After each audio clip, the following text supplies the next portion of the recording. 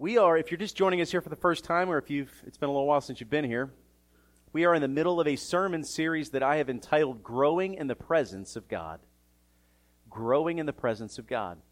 And as we began the sermon series, we began talking about this aspect of God's presence that's talked about in Scripture all the time, but yet we don't consciously think about it on a day-to-day basis. So maybe a bird's eye view of where we've been so far in Scripture to see where we're going today is this.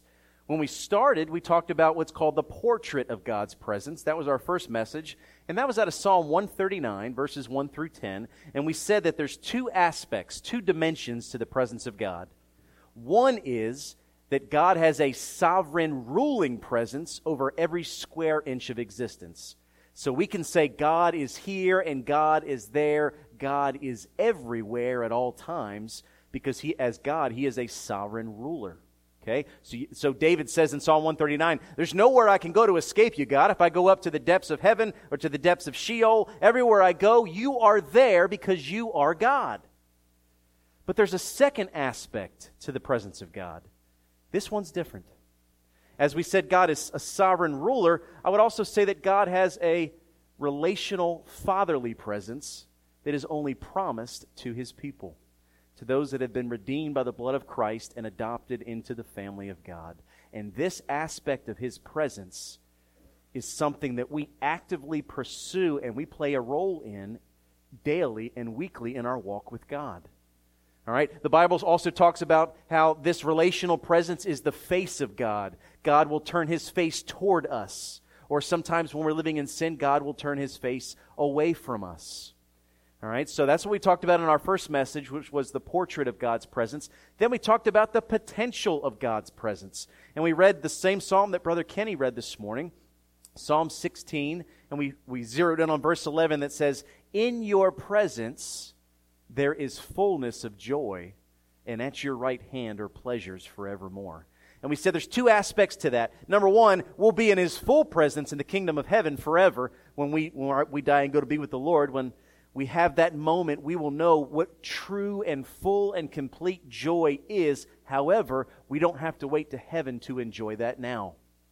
There's an aspect of God's relational presence when you have a closeness and a sweetness with God that you can experience the height of joy and pleasure that God intended for you to have here on this earth. The dangerous thing is we seek other things to give us that pleasure that only God can give.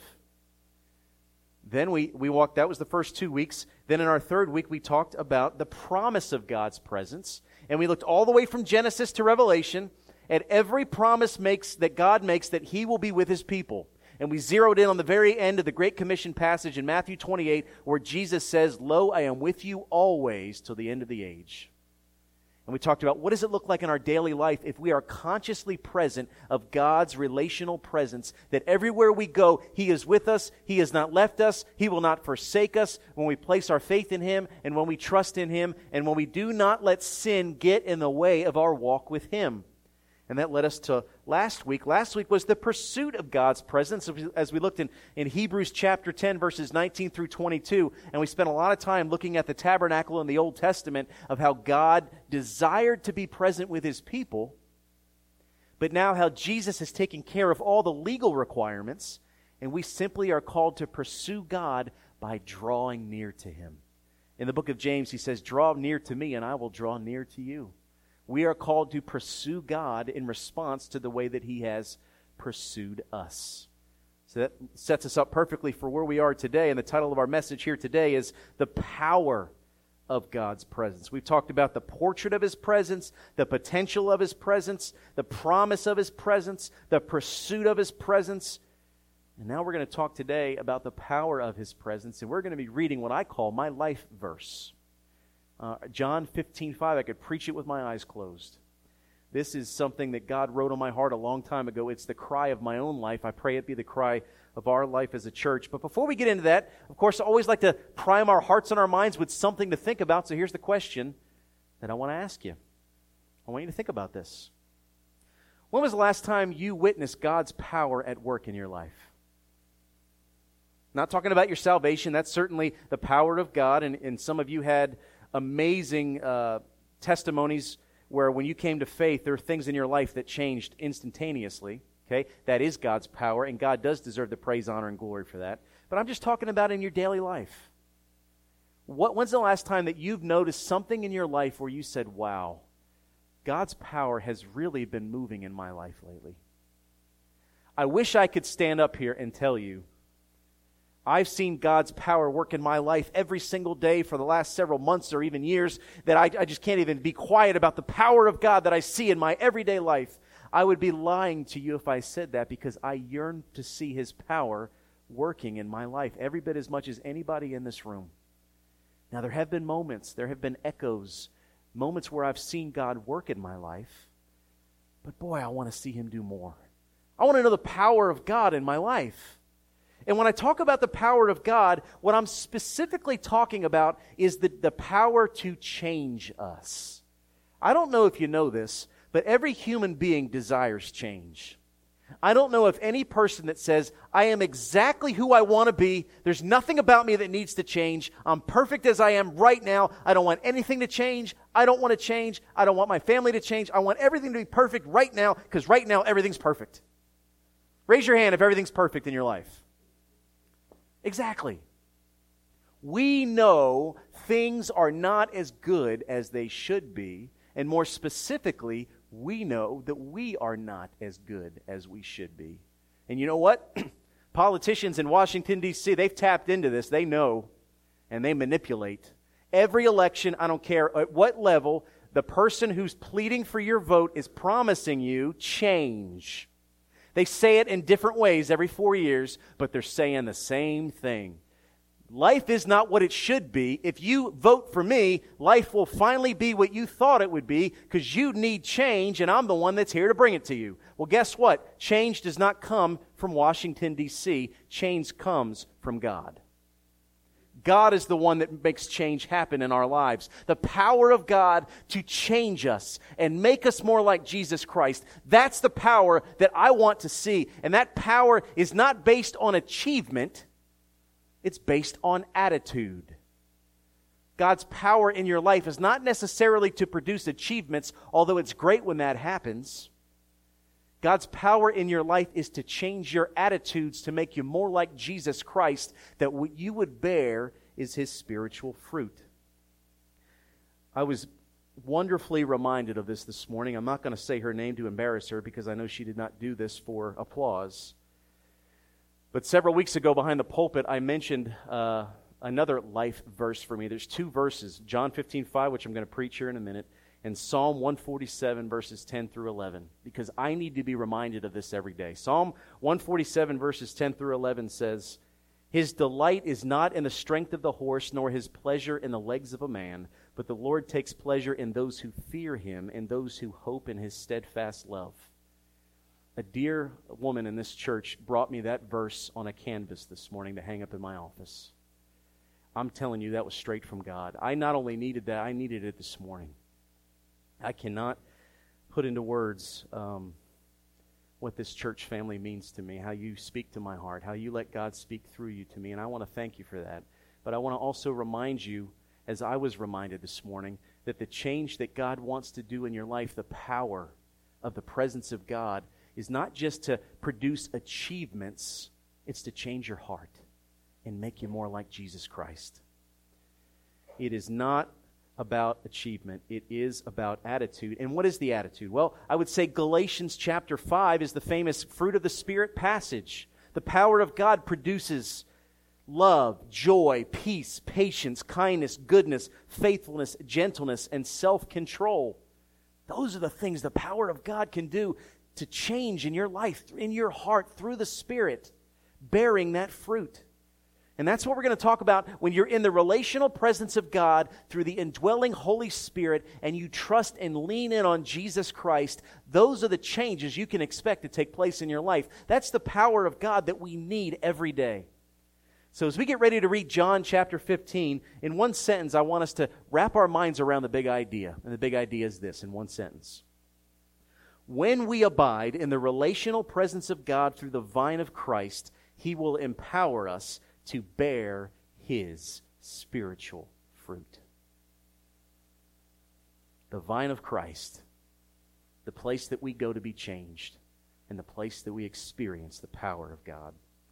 So if you have a Bible, please turn with me to the book of John, fourth book of the New Testament, Matthew, Mark, Luke, and John. We'll be in the 15th chapter. If you do not have a Bible with you, please grab the pew Bible in front of you. We'll be on page 1071 in your pew Bibles. If you would stand at this time out of the reverence of the reading of God's holy, infallible, inerrant word.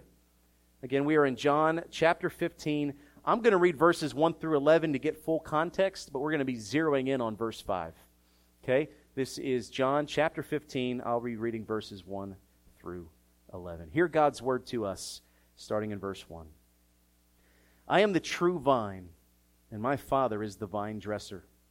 Every branch in me that does not bear fruit he takes away, and every branch that does bear fruit he prunes, that it may bear more fruit. Already you are clean because of the word I have spoken to you.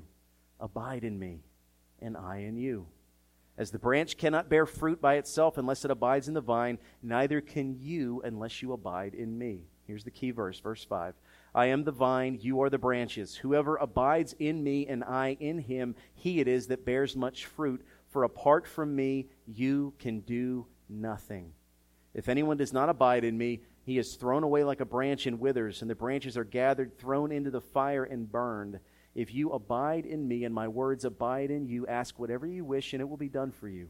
By this my Father is glorified, that you bear much fruit, and so prove to be my disciples. As the Father has loved me, so have I loved you. Abide in my love. If you keep my commandments, you will abide in my love, just as I have kept my Father's commandments and abide in his love. These things I have spoken to you, that my joy may be in you, and that your joy may be full. Let us pray. Heavenly Father, we thank you for your word. We thank you for your word made flesh, the Lord Jesus Christ, in whom we are called to abide. And we thank you for your word written that reminds us daily of how much we need Christ every single moment. Father, would you be with us at this time? I pray that all the words and the honor and the glory would all be yours, Father. I just pray that you would anoint these words and that they would go out and change hearts. Father, saturate this sanctuary with your precious Holy Spirit. Draw us to you and let us know through the vine of Jesus Christ the power of your presence. These things we pray. We pray in Jesus' name. And God's people said, amen.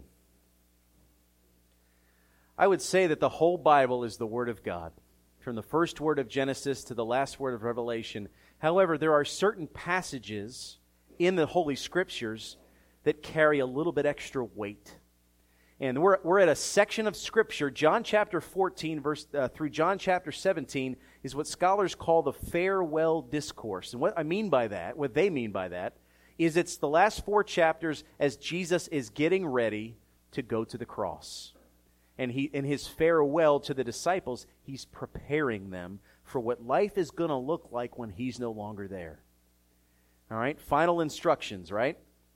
His last words become our first words. And he gives them these important words. And we get to John chapter 15, and Jesus is laying it all out there on the line. He's saying, you know what? Let me use a metaphor. You know, they're sitting out there in the wilderness, and he's pointing towards fig trees and vines and branches. And he's saying, here's what you need to know. I'm the vine. You're the branches. You stick with me, and you'll do what a branch is called to do, and that's bear the fruit that the vine is producing. But if you disconnect from me, you're in trouble. It's the last thing he says to his disciples. And so, again, his last words should be our first priority. And one of the things this provides for us is this idea, okay, that's all over Scripture, by the way, of us being in Christ. All right? Being in Jesus Christ. I said this last week, talking about the presence of God, how it's almost like when you buy a new car, and for the first 2 weeks you drive your new car around, you think everybody in town has the same car because you're aware of that car and that color. Well, it's the same thing when I began to read these words in Christ. Now, I could not list all of them. I'm just going to read a few of them real quickly. 2 Corinthians 5:17. Therefore, if anyone is in Christ, he is a new creation. Ephesians 2:10. For we are his workmanship, created in Christ Jesus for good works. Romans 8:1. There is therefore now no condemnation for those who are in Christ Jesus. Galatians 3:26. For in Christ Jesus you are all sons of God through faith. over and over and over. In the New Testament, Paul and the other writers are saying, you need to be in Christ. You don't need to just know Christ. You don't need to just be saved by Christ. You need to be in Him, and He needs to be in you. This is all over the Scriptures. In fact, this is why Jesus says these sobering words in Matthew chapter 7 that make some of us go, wow.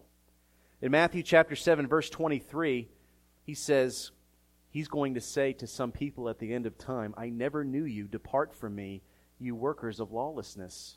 He's going to say that to people who casted out demons in His name. He's going to say that to people who've been sitting in church pews for 50 years. And what they're going to say to Him is, how could you possibly say that, Jesus? I've been a Christian for 50 years. And He's going to say to them, and a paraphrase of this would be, you knew of me, but you were not in me.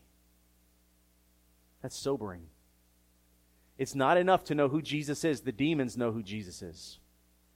We need to be in Jesus. Again, well, the first one I read there is 2 Corinthians 5:17. If anyone is in Christ, he's new. He's a new creation. His old life has passed away. New things have come. His life is changing, and the power of God is the one who is changing him. So what does it mean to be in Christ? What does it mean to be in Christ? Well, I've chewed on this and wrestled with this. I've got my own definition.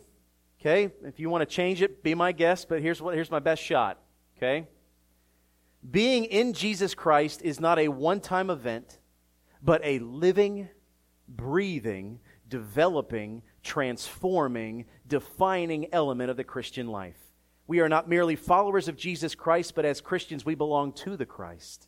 He is the bridegroom, we are His redeemed bride, and even though our relationship was established the moment our hearts were changed and we professed our faith in His lordship, this marriage, like any marriage, requires we give our hearts to Him every single day. In Christ. Not that we just know Him, not that we just love Him and appreciate Him, but we are in Him and He is in us. He is living His life through us. His kingdom is being established because we are in Him. And another way to say this is that we have union with Christ. Your life is no longer yours. Your thoughts become the thoughts of Jesus. Your actions become the actions of Jesus. This is why, and I told this to our prospective member class this morning, the spiritual disciplines of reading Scripture and prayer and journaling and solitude and silence and confession and intercession. This is why these are so important, because to do the things that Jesus does helps us to be in Him and He in us. That changes human beings. That can only happen through the Spirit of God when Jesus Christ is in us. So what I'm going to mention as I walk through verse 15, it's not going to be any lightning bolt moment, okay? This is right out of the text of Scripture. There's two things I want to share, and the first of the two is this as we look at the first part of verse 15. Number one, the power of God's presence is found when the vine and branch are united. All right, listen to verse 15 again. I am the vine, you are the branches. Whoever abides in me and I in him, he it is that bears much fruit. So let's break it down even further, okay? As I was looking at different translations of this passage, I noticed that the ESV, which is what I preach out of, the King James, which I know most of you have, the New King James, and the New American Standard, they all use the word abide. All right, there's other versions. Some of you may have the NIV or the New Living Translation. They use the word remain. And the Message, which is a paraphrase translation from Eugene Peterson, uses the phrase to live in. So what does it mean to abide? What does it mean? Well, I think it means to consistently and intentionally surrender to, live in, and remain in the relational presence of Jesus Christ. Every day, re-surrendering yourself. You know, I think about this all the time. If you've ever read the biography of Michael Guido, most of you knew him personally. They said that surrender was the word he was most defined by, and every single day he'd get out of his bed when the alarm clock went off, he got on his knees, he thanked God and re-surrendered his life, got up, kissed his wife, and then started his day. Every day, re-surrender, re-surrender, re-surrender. Again, when I talk about salvation, it's not just what we're being saved from, it's what we're being saved for. And what we're being saved for is an eternal relationship with the living God where He wants to make you more like Jesus. And that only happens through daily re-surrender. Because I don't know if you've noticed this, But when we get saved, we don't all of a sudden stop struggling with our sins. In fact, we're more aware of the struggle than we've ever been. It can be really frustrating. I'm going to tell you what, especially as a pastor. How many mornings have I brushed my teeth and looked in the mirror and say, Bo, you should be better than this? And then I realize I am a sinner. And yes, I am a sinner saved by grace, but I'm also a sinner that's being changed by grace. And that takes time. But it takes recommitting and abiding in the vine of Jesus Christ. Now, I said what abiding is. Let me tell you what abiding is not. Abiding is not just attending church each week. We had an expression growing up in Philadelphia. It's kind of crude, but it's true. We used to say in Philly, you could put a cat in the oven, but that don't make it a biscuit. All right? You could put a person in the church pew, that don't make them a Christian. Now, if you are Christian, you will have a desire to be around God's people. You will. But I'm telling you right now, church attendance does not equal spiritual maturity. Church attendance may equal a disciplined person who's made a good holy habit out of coming to church, but that doesn't necessarily mean spiritual maturity. The same thing with reading Scripture. You can read Scripture every day and fill your mind with information, but what God wants is heart transformation. We read the Scriptures to get to know a person. We read Scriptures to know the heartbeat of God. So abiding in the vine, it does include church attendance, and it does include reading the Holy Scriptures, but that's not the beginning of it, or that's not the end of it, that's just the beginning of it. Abiding in the vine is a mindset. Abiding in the vine is a spiritual resting in God, that your identity comes in Jesus Christ. It comes in what He did for you, which you could not do for yourself, living perfectly the way you should have lived, dying sacrificially the death that you deserved, being risen from the dead, making a way from death to life, and as He goes up to heaven, sending down His Holy Spirit to live through us every day. You know what union with Christ really looks like? A quiet, joyful soul. And I know there are some in this church who have that. And even though God has called me to be a shepherd, I learn from many of you. When I'm around someone that has a quiet, joyful soul, I know who's the one responsible for molding the soul the way that it is. It's Jesus Christ. My old pastor, Steve, which I've talked about him, even Dave in his short time here has talked about him. Steve always had an expression for spending devotional time in the morning. He said, it's time to go out and breathe some fresh air from a foreign country. You get down on your knees, you open up the Word of God, and you breathe in His air. You breathe it in. And it changes you. Over the course of time, you begin to desire the things of Christ. You begin to have the heart and the mind and the thoughts and the desires that He has. You know, later on in this passage, He said, if my words abide in me and I in you, ask whatever you wish and it will be done for you. That doesn't mean that God's a genie. It means that the more time you spend with God, the more you're going to want what God wants, and God's naturally going to want to bless that. That's the transformation that takes place. That's union with Christ, and it bears the fruit. Again, that famous passage, the fruit of love, joy, peace, patience, kindness, goodness, faithfulness, self-control. Would anybody in this room say they have all those fruits at their maximum capacity every single day? I don't know of one of them that I would say I have the highest degree of love that I'm ever going to have, or joy, or peace, or patience. But I will say this, I've been around people who have more of that than I do, and it makes me want to be with them even more. Because I know where it comes from. It comes from spending time with Jesus, being consciously aware of Jesus, leaning into Jesus in every situation of your life. Say to yourself, where's Jesus in this moment? Right here. He's right here. I say this all the time. He's as close to you as the air you breathe, because through the Holy Spirit, He's in you and you are in Him. I had a professor one time who took a bunch of students outside, and he got so angry and frustrated trying to teach on this topic of being in Christ, he took a Coke bottle and he chucked it into a lake.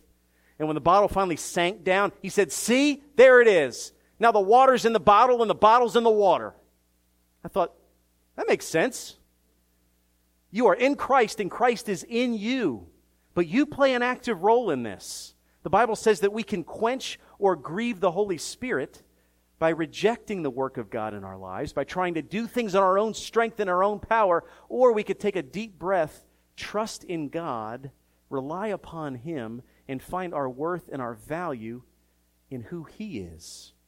And that's not a one-time thing. That takes a lifetime of trusting and relying and leaning in. Now, I've only been on this earth 37 years. Many of you have a lot more wisdom than I do. But I have learned this lesson in some unexpected places. One of them, where I learned the idea of abiding or resting in, actually came from a dear friend with 4 legs. If I could show that first picture, Jody. That was my buddy Sarge. Sarge was 200 pounds of love. I adopted him back in 2010, I think, from North Augusta. I went to a rescue center. He had been rejected by 3 families. The first one tied him to a chain and left him there. And then 2 other families adopted him and realized they couldn't handle 200 pounds of skittishness. So by the time that I got to him, he was a pretty wounded creature. He was very skittish. And for the first few months that I had him, it was hard for him to trust me. He would snap at me. He would sometimes snap at others. We always joke about that. But you know what happened over time? He just walked with me, and I walked with him hour after hour, day after day, and he used to take all 200 pounds. He'd look to see where I was. He'd take about 3 steps back, and he would just lean into me. Look at that picture. That is a dog that knew how to abide. He trusted me. In fact, I would say, and I did have to adopt him out when we went to seminary, which broke my heart, but had to be done. He would not leave my side if I was anywhere near the house. Even if I was in the bathroom, he'd scratch on the door till I came out because he knew I would not lead him in the wrong direction. What would our lives look like if we leaned into Jesus the way that furball leaned into me? I want you to think about that. I want you to picture that in your mind.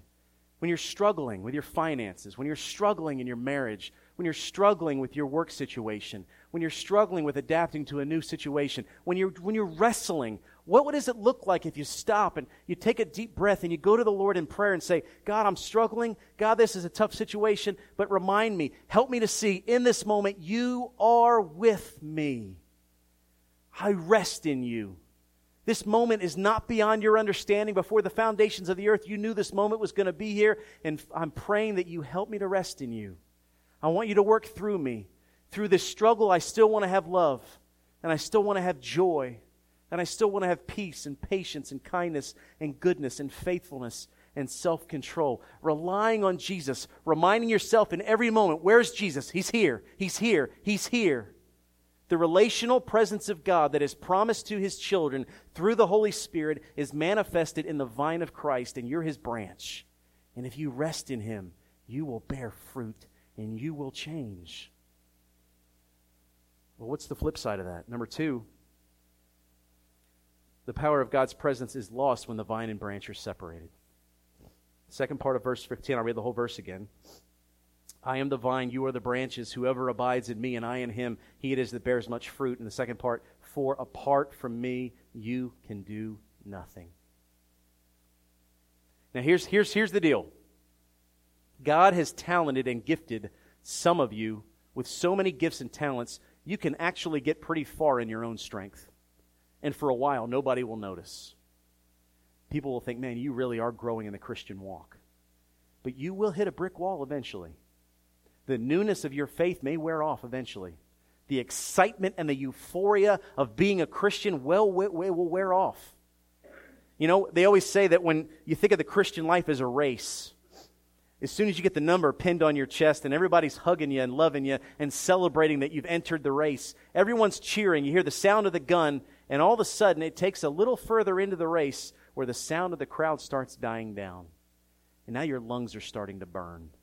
And now you're really realizing, oh my goodness, I'm in the middle of a marathon and I haven't even run a 50-yard dash before. Like, I'm in trouble. It's in those moments where you get to the end of yourself that you get to the beginning of God. Because you were not expected to run the Christian life in your own effort. I know I've tried and I'm still trying sometimes. I'm still butting my head against the wall.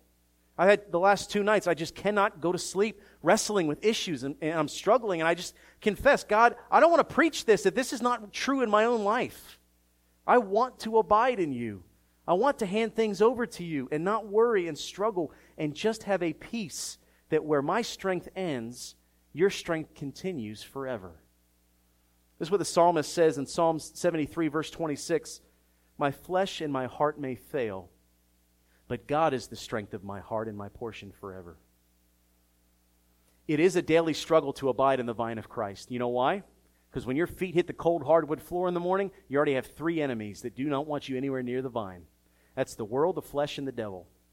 All 3 of those will try to take your attention away from God onto something else. It is a battle to constantly turn the TV off, to put down the remote control, to put down the iPhone. Get real with God. Get close with His Son in prayer. Sometimes it's just silence. Sometimes I have to remind myself, I am not a human doing, I'm a human being. And I need to just be. You ever just need to sit in silence and let God minister to your heart? We need that. Even 20 seconds of that in a worship service, as we have each week, drives some people crazy. God meets us in the quiet moments. And those quiet moments are the ones that carry on into the rest of our day. Dallas Willard used to always say, I want to have a quiet time that lasts 24 hours. And it's not that he's on his knees praying for 24 hours. It's the sweet intimacy that he has with God when he pours that cup of coffee and has an open Bible. He wants to carry that intimacy with Him in every conversation that he has and in every place that he goes. And it is possible. It is possible to be in the moment with God all day long. I want that. Do you? Do you want that power in your life? That power that can really change you? I want that in my life. I believe that the key to that as we start drawing to a close is 3 things, really: repentance, faith, and obedience. I said this before. I want to say it again because I feel like no matter how many times I say it, there's still some confusion here. There's 2 different aspects to your forgiveness of sin. There's a positional and a relational aspect to it. Okay? Positionally, you are saved in a moment, which means when you placed your faith in Jesus Christ and your heart changed and you became a Christian, the Bible says that you are born again. And when you are born again, you're declared innocent. The word we use for that is justified, justification. When you die, if you're a Christian, you'll stand in the courtroom of God and you'll be declared innocent because of what Jesus did. You'll get credit for all that He did right, and He took all the punishment for what you did wrong on the cross. That is justification. Now you say, well, if all my sins are already forgiven, why do I have to keep confessing? Because there is a relational aspect of sin. You may still be declared innocent. You may still be secure in your salvation, but your personal day-to-day relationship with God is shattered when you are not repenting of sin. All right, some people think of, what do I need to do to get saved? And we realize we can't do anything but put our faith in Christ who did for us what we could not do for ourselves. But instead of just wanting the bare minimum, what about the highest degree of joy that you can experience in the Christian life? Some of you think right now it's going to be professional success. Some of you think right now when your job or your company or your this gets to this level, you'll experience a fulfillment. And I'm here to tell you that's never going to happen. Some of you think it's your physical condition. When I finally get a clean bill of health and stop worrying about this or that or this, when the doctor tells me things are good, then I will finally have that joy and fulfillment. And what I'm telling you is the world can't give that to you. Only God through Jesus Christ. He's the only one who can. And it is a struggle every day to keep our eyes focused on Him. But we do that through constant repentance. We do that through faith. And we also do that through obedience. You know, when you're living for God, you want to be close to Him. And when you're not living for God, you don't want to be close to Him. People are not repenting in the midst of sin. They repent when they're ready to turn away from it. So that leads me to our conclusion. If I had to sum it all up in one sentence, I would say this. The power of God's presence comes only from God's Spirit when we have union with God's Son. So abide in the vine of Christ. Abide in the vine of Christ. I don't care what situation you are in right now. Don't go through it not thinking that God is with you. Didn't Jesus say, I am with you always? He is relationally present in your life, and you may not even know it. You may not have taken a moment to enjoy it and lean into it the way that dog would lean into me. It does not mean that Jesus will remove suffering from your life. In fact, if you look in the New Testament, it promises that you will have suffering. We join Him in the suffering. Because to be like Him, we suffer as He suffered. But the suffering, although it is promised to us, His presence is also promised. And I'll make that trade any day of the week. I would rather suffer with Jesus than celebrate without Him. So what are some practical ways we can abide in the vine as we draw this to a close? Well, I just mentioned 3. I kind of mentioned one already. Repent of known sin in your life. Repent of known sin. Think about things that you know are not honoring God. Gossip. Okay, one, I know I bring this up a lot because this is the sin of the day in 2018, but cohabitation. It is never okay for an unmarried man to live with an unmarried woman at any circumstance for any reason, past, present, or future. I don't care what your excuse is. I've heard them all. It's sin. And you will not know God's joy in your life until you repent. And I'm not going to sugarcoat it. All right? Look at other aspects of our life. And we all struggle with it, right? All right, for some of us, it's literally just getting away from gossip. Getting off of Facebook and stop talking about what everybody else is doing and focus on your own life with the Lord. Repent. God loves you. There's nothing you've done so bad that He will not draw you back into a sweet presence with Him, but you need to start the process of healing by repenting. The second is renewing your mind in the Scriptures. The world is telling you one story completely separate from God, so the amount of time you spend in the world is an equal amount of time you ought to be spending in His Word. Sometimes reading the Word of God is unprogramming what all the commercials and everything else is trying to program my brain to believe and reprogramming my brain to what God wants me to know. And the third is just to remember, to meditate on all the things that God has done and all the things He promised that He will do in your life if you abide in Him. Jesus' promises are beautiful and they're rich and they're true, but we need to take hold of those promises in our daily life. I know I'm a Southern Baptist, so I had to alliterate it. It's repent, renew, and remember. And I say that so you will remember. I don't have this thing nailed down. I don't have it perfect. I struggle like anybody else. Again, I even said the last 2 nights of my life not being able to fall asleep because I'm wrestling with some things in my life. But I know this. I know where the answer is. It's abiding in Christ. It's not in my own effort. It's not in my own wisdom. It's abiding in the vine. Whatever your situation is, my prayer is this, that you're constantly, at least for the next 7 days, just take 7 days, and every day, whatever situation you're in, whatever struggle you're in, say to yourself, where's Jesus in this? He has not left me. He has not forsaken me. He is with me, and He will stay with me if I trust and obey and lean into Him, if I abide in the vine. Let's pray. Father, what I share now with my church family, I plead for myself. Father, we need the vine of Christ. I know everyone in this room, we desire to bear good spiritual fruit. We want to be more loving, have more joy and peace and patience and kindness and goodness and faithfulness and self-control. And Father, we can't do it in the flesh. We've tried. We've failed. Father, would You make Jesus and His relational presence in our life more obvious to us? Let us remember when we're driving our cars, Father. Remind us through the Holy Spirit when we're on the phone with customers. Remind us when we're in conversation with our spouses. Father, help us to be just constantly saturated with the idea that God is present in our life. Help us, Father, to cling to Your presence through Your Son. It's in His name we pray. Amen.